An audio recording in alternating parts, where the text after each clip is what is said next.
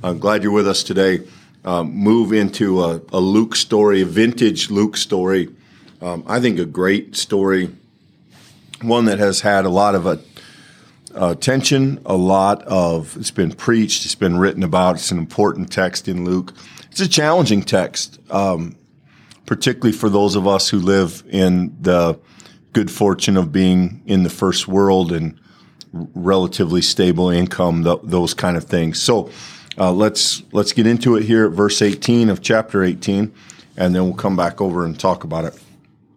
A certain ruler asked him, "Good teacher, what must I do to inherit eternal life?" Jesus said, "Why do you call me good? No one is good but God alone. You know the commandments. You shall not commit adultery. You shall not murder.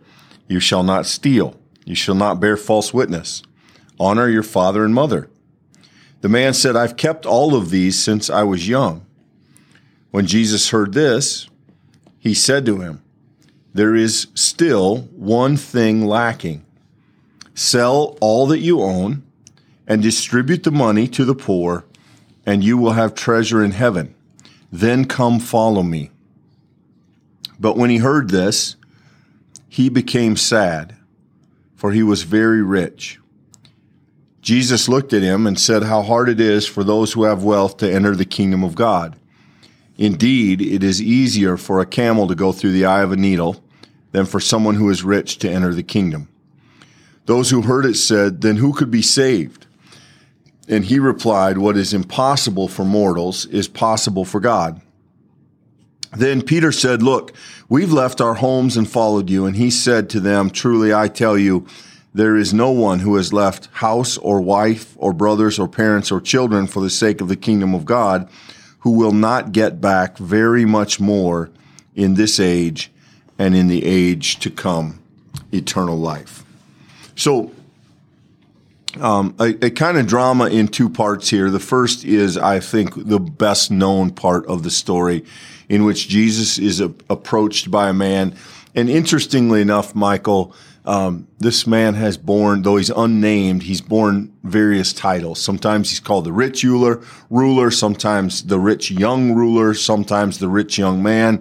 The word here means some sort of aristocrat, probably some sort of prestige attached perhaps to his family.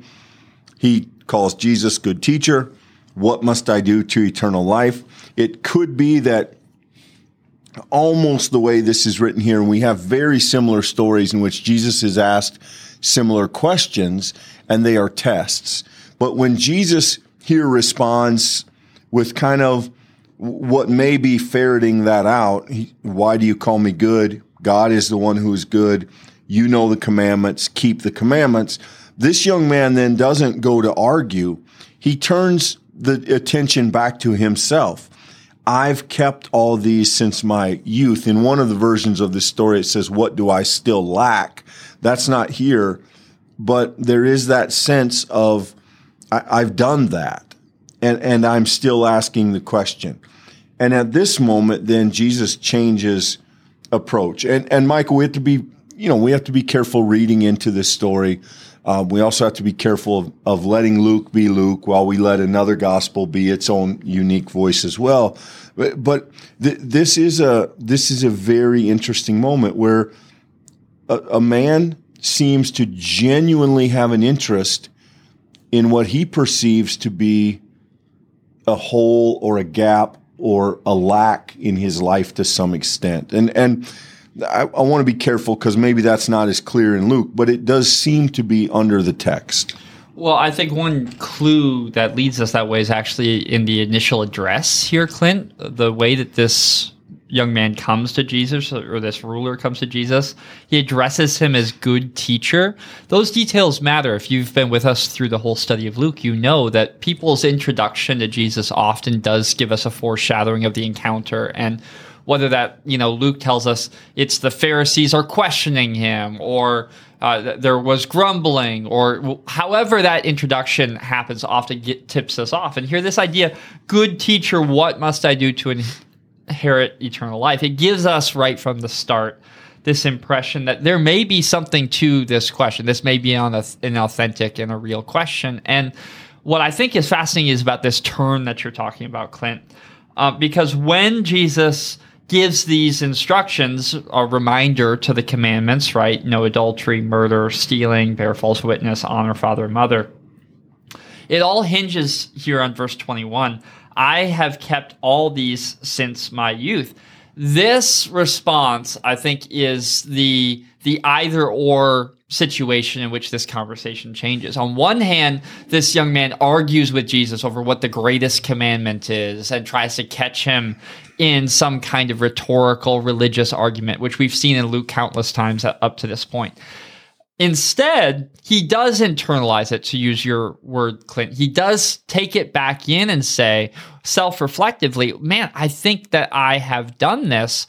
And that is the turn that when Jesus now goes there with him, it's going to become even more intense with just the snap of a finger. And I think what's remarkable about this is Jesus has identified the exact inflection point in this ruler's life.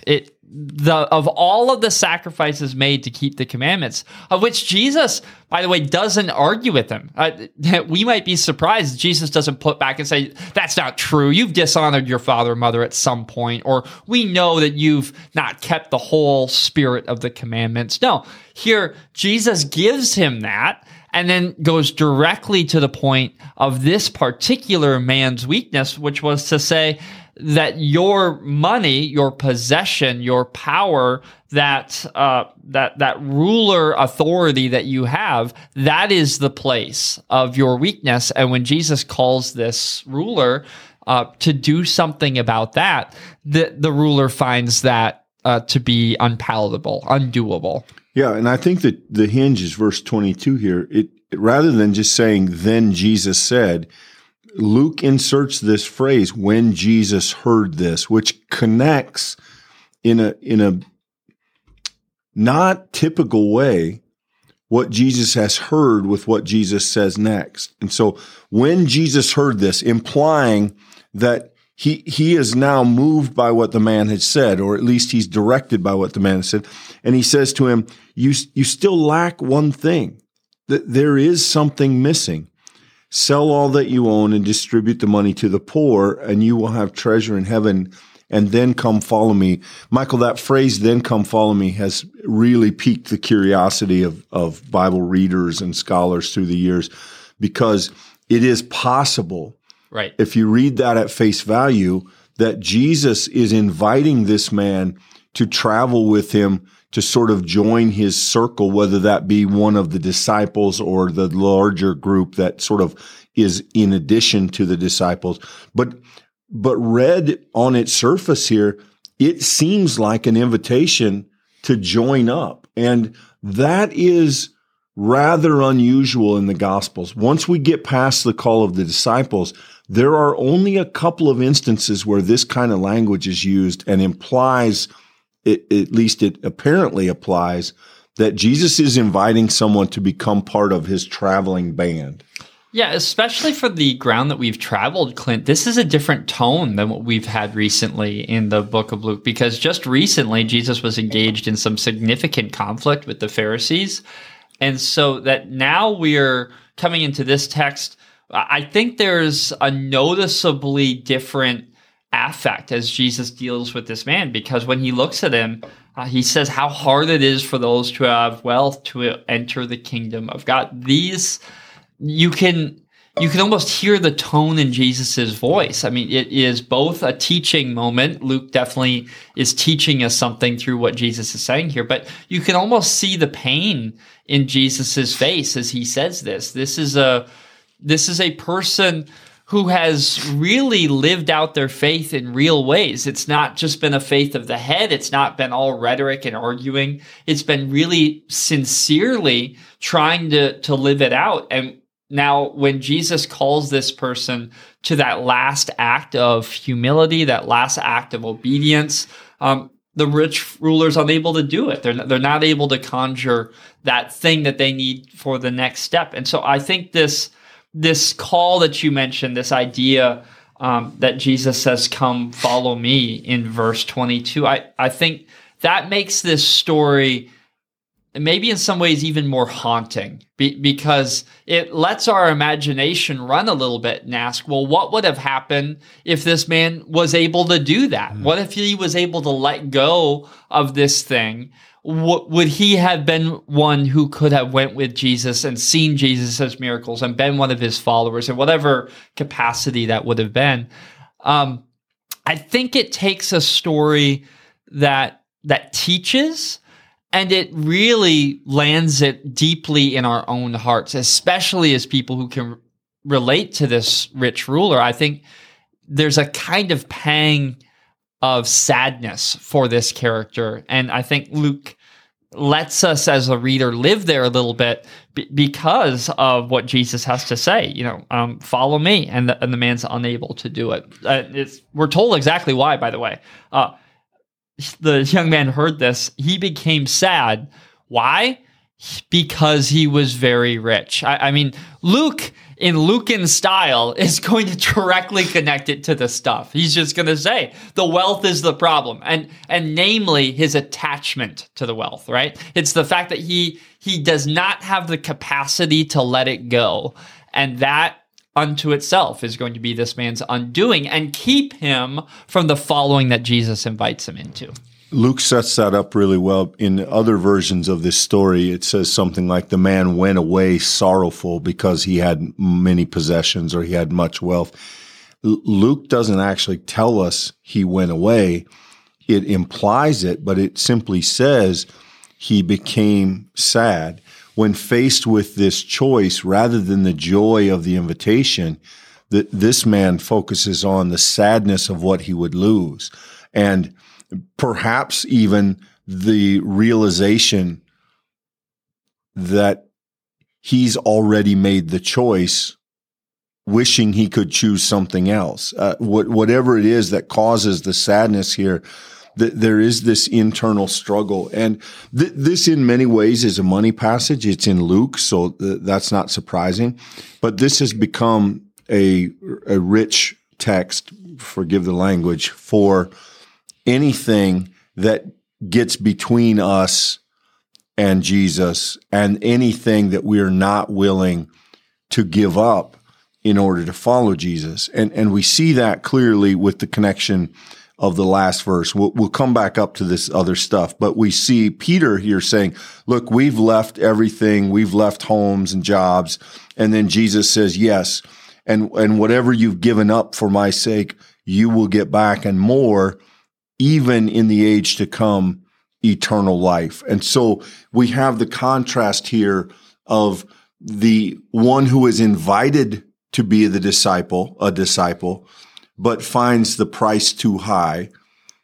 And on the other hand, the celebration of those who have given various things to follow Jesus. They have walked away from other things to follow Jesus in a way that this rich ruler cannot. And that contrast is very intentional. It's very poignant. It's very poetic. And it's at the heart of what Luke is telling us. One of the key components, I think one of the turning points of this text comes right here when the people there, I get this image in reading the text that there's this rich ruler, but then there's this crowd or this group of people present in it. And verse 26, those who heard it, or namely this idea, it's easier for a camel to go through the eye of a needle. Those who hear this, then they ask this potent question, this powerful question, then who can be saved? And just from a vantage of teaching, you know that what you've been teaching lands when people can come to a question like this, when they are processing for themselves, whoa, so then what's the implication of it? If that's true, then how is someone going to be saved? And Jesus' answer here is unbelievably powerful. What is impossible for mortals is possible for God. And I think that this, Clint, this can't be underestimated. What Jesus is making the claim here, I think, is very clearly that God is the one who does what we cannot do for ourselves. That whether that be our riches, as is the case for this ruler, or whether that be other privileges that we've come to experience or expect, the things that we would rather hold on to than the saving grace of God, the only power great enough for us to overcome these is God's power alone. And I think it's a sheer reliance and trust and faith in God that is the path by which we make that step forward. And that's not to discount, I don't want to push past Peter saying, look, we've left our homes, we've left our families. Jesus says that these choices that you've made, the things that you're willing to give up in this life, they'll be paid back to you, whether in this life or in the next. The reality is that we are called to give, and as we give of ourselves, we realize that we're not giving unto ourselves, but we're giving rather in hope, trust, and faith in the one who's going to and has ultimately given to us. And that's this beautiful kind of reciprocal relationship. But the question that lives in this text is, how can we be saved if the cost is this great? The answer, only God is powerful enough to do that work. Yeah, just a quick correction and then maybe a connection. Some of you, if you've been in church for a while, at some point it was fashionable. The idea was fashionable that there was a gate in Jerusalem that was called the Eye of the Needle, and you had to strip down the camel to take the bags and things off for it to go through. From the best that modern scholarship can tell, that was completely fabricated at some point, and it worked its way into church tradition. And you've maybe have heard that. And while it might be a semi-helpful image, it appears that it has no accuracy, and it certainly appears that that's not what Jesus has in mind. Jesus is making a ridiculous analogy for a reason, to bring people to the question, who can be saved? And this is where I think, again, we see the wisdom and the genius of Luke. Notice that the crowd's question is the man's question. The man starts, what must I do to inherit eternal life? And he is then unwilling to do it. So the follow-up question of the people who watch this happen is, well, then who can be? If it is so difficult to walk away from the things that we treasure, who can be saved? And the response is, what is impossible for mortals is possible for God. And I'd like to make a case that in large measure, that's where the teaching ends. Then we get this affirmation of Peter and the disciples. But I would argue again, this is not Jesus telling people, leave your spouse and leave your family and leave your children, leave your job. There may be moments where we leave things behind, but that is not the point here. This is a recognition that there are those who have put Jesus first. And all of us are called to seek to do that. It doesn't mean that Jesus is calling us to leave our family behind.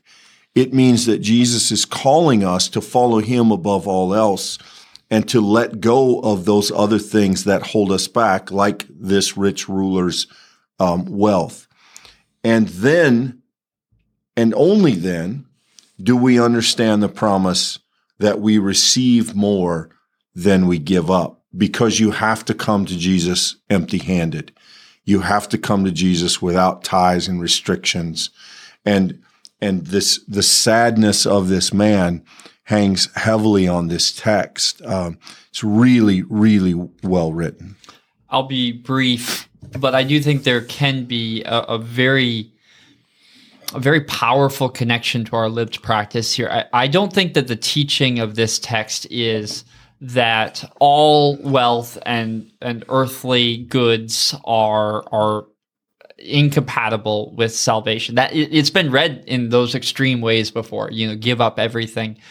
Just in a few verses, we're going to have Zacchaeus, the tax collector, who gives much of all that he has, and he's an example of how one is actually able to enter into the kingdom of God. That said, we shouldn't contextualize text like this that sort of gets us off the hook.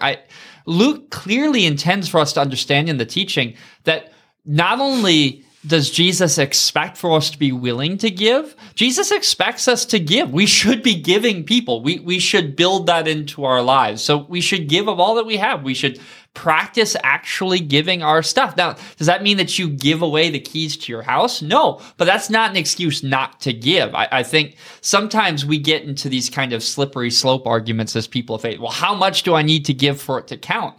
That's not the question. The question is, are you willing to give, and do you practice doing that so you're ever more willing to give? It's not a question of like, what's the line that Jesus expects you to get to? It's, are we people who are willing to let go of the stuff in our lives when that stuff stands in between us and the lordship of Jesus Christ? And the only way we get there is by practicing it. So I think one very practical encouragement from a text like this is, instead of feeling the same kind of guilt and shame about what would it feel like if I wasn't willing to give up that stuff and follow Jesus, a way to read the text very helpfully in today's devotional sense would be, what can I give today? And what should I give? What might be one uncomfortable step of something I could give? That's worth doing. That's worth giving. That's a practice worth doing.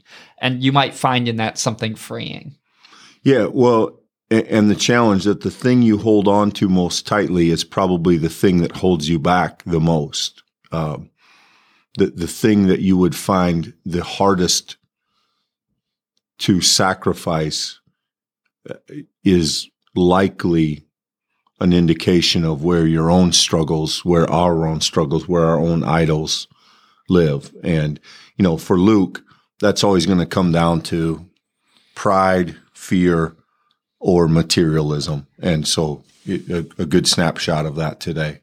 Thanks for being with us, friends. If you found it helpful, give it a like, subscribe for more content just like this, and we will see you all tomorrow.